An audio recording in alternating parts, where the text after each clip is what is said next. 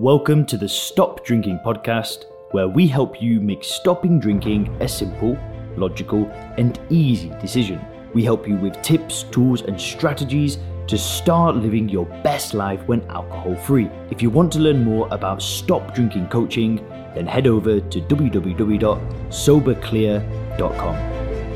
Ladies and gentlemen, let's get real for a second. The majority of people that stop drinking alcohol, sadly, going to fail. And I don't want that to be you. I know that there are thousands of people out there that try to stop drinking every single day, and 90% of them probably aren't going to succeed. And I'm not saying that to knock you off your path or discourage you in any way, right? You can be part of that 10% that succeed. Or I don't know the exact statistic, right? So please don't quote me. But you get the point, right? A lot of people that stop drinking alcohol fail. I have been one of those people. I have tried to stop drinking so many times. But there were really two things that happened to me that would always cause me to relapse. And if you don't listen to this video, the chances are that it will happen to you as well. Because that's just the odds that we are working with. Most people will fail to stop drinking. But if you're on this channel, then listen, you're part of a different breed. You are part of a minority of people that are educating themselves. You are building a paradigm where you see alcohol as ethanol, right? You see it as something that does nothing for you. You are part of a rare breed of people. So I think you guys will absolutely love this video. So let's get into it. So the first thing that I actually failed to understand before I started my journey of not drinking alcohol is that bad things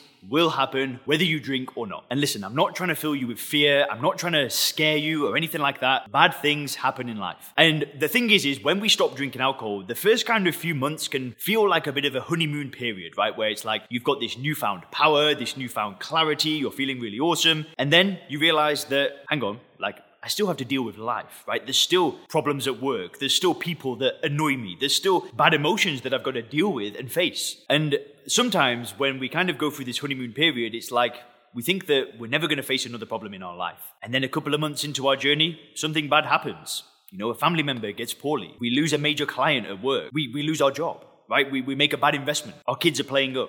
We can get to a point where something bad happens in our life, regardless of whether we drink or not. Now, in the past, I was never prepared for that. Whenever something bad happened, if I had stopped drinking alcohol, that was my excuse to just let rip, right? Let's say, I had a really bad day at work. I was dealing with somebody difficult. Guess what? I can now pour a drink. Because I was never prepared to deal with the bad days, right? I always thought that things were going to go smooth and perfect. And I want to warn you that bad things can happen whether you drink or not. But what is important is how you are mentally prepared to deal with these bad things that happen in your life. Because you have to remember that, let's say that something bad happens in your life and you decide to pour a drink. You decide to have a drink because of some stressful situation. What do you think happens after you finish the drink? Does the stressful situation suddenly disappear? Of course not, right? We still have to deal with the situation. But the thing is, when you're not drinking, you are just so much better equipped to deal with these situations. Might you feel stressed? Might you feel anxious? Might you feel annoyed? Sure, but guess what? That's life.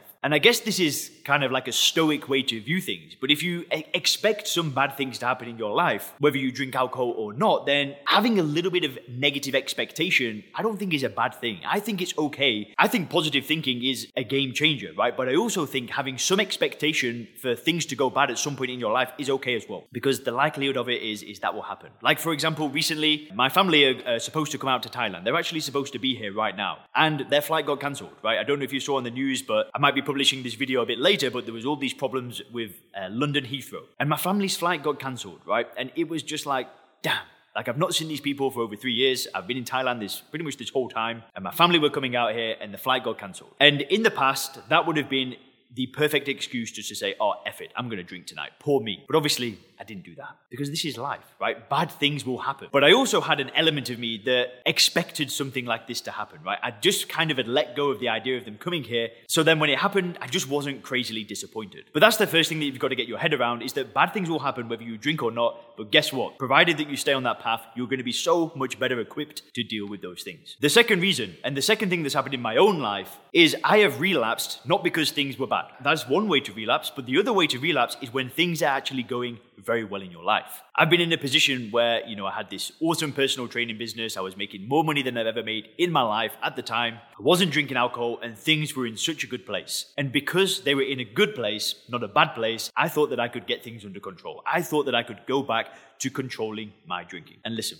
We all know what happened, right? I just screwed my life up once again. I just started getting hammered. Sure, the first few weeks, the first month maybe, I can't remember, but it was okay at first, but slowly but surely, things went downhill. And that can happen to so many people. Most people relapse not because they're in a bad place, right? When we're in a bad place, we know that there are negatives to drinking, so we can kind of persevere. But when we're in a good place, right? When our health is back, when our bodies look better, when our energy's better, when our work's going well, our relationships are fixed, that's when we can start saying, well, hang on, I could just control it now. I could have one or two here and there. We all know what happens, right? We all know where those one or two drinks lead. And just recognize that if you're in a good place right now because you've not been drinking alcohol, what's the common dominant? Why would you want to let go of that? Why would you want to throw it all away? Just for a moment, a slither of relief. Because there is no benefit to putting that stuff in your body, right? None whatsoever. And provided that your mindset is strong to deal with both of these scenarios, it's just going to make your journey and your chances of success so much higher. Thanks for checking out the Stop Drinking podcast by Sober Clear. If you want to learn more about how we work with people to help them stop drinking effortlessly, then make sure to visit www.soberclear.com.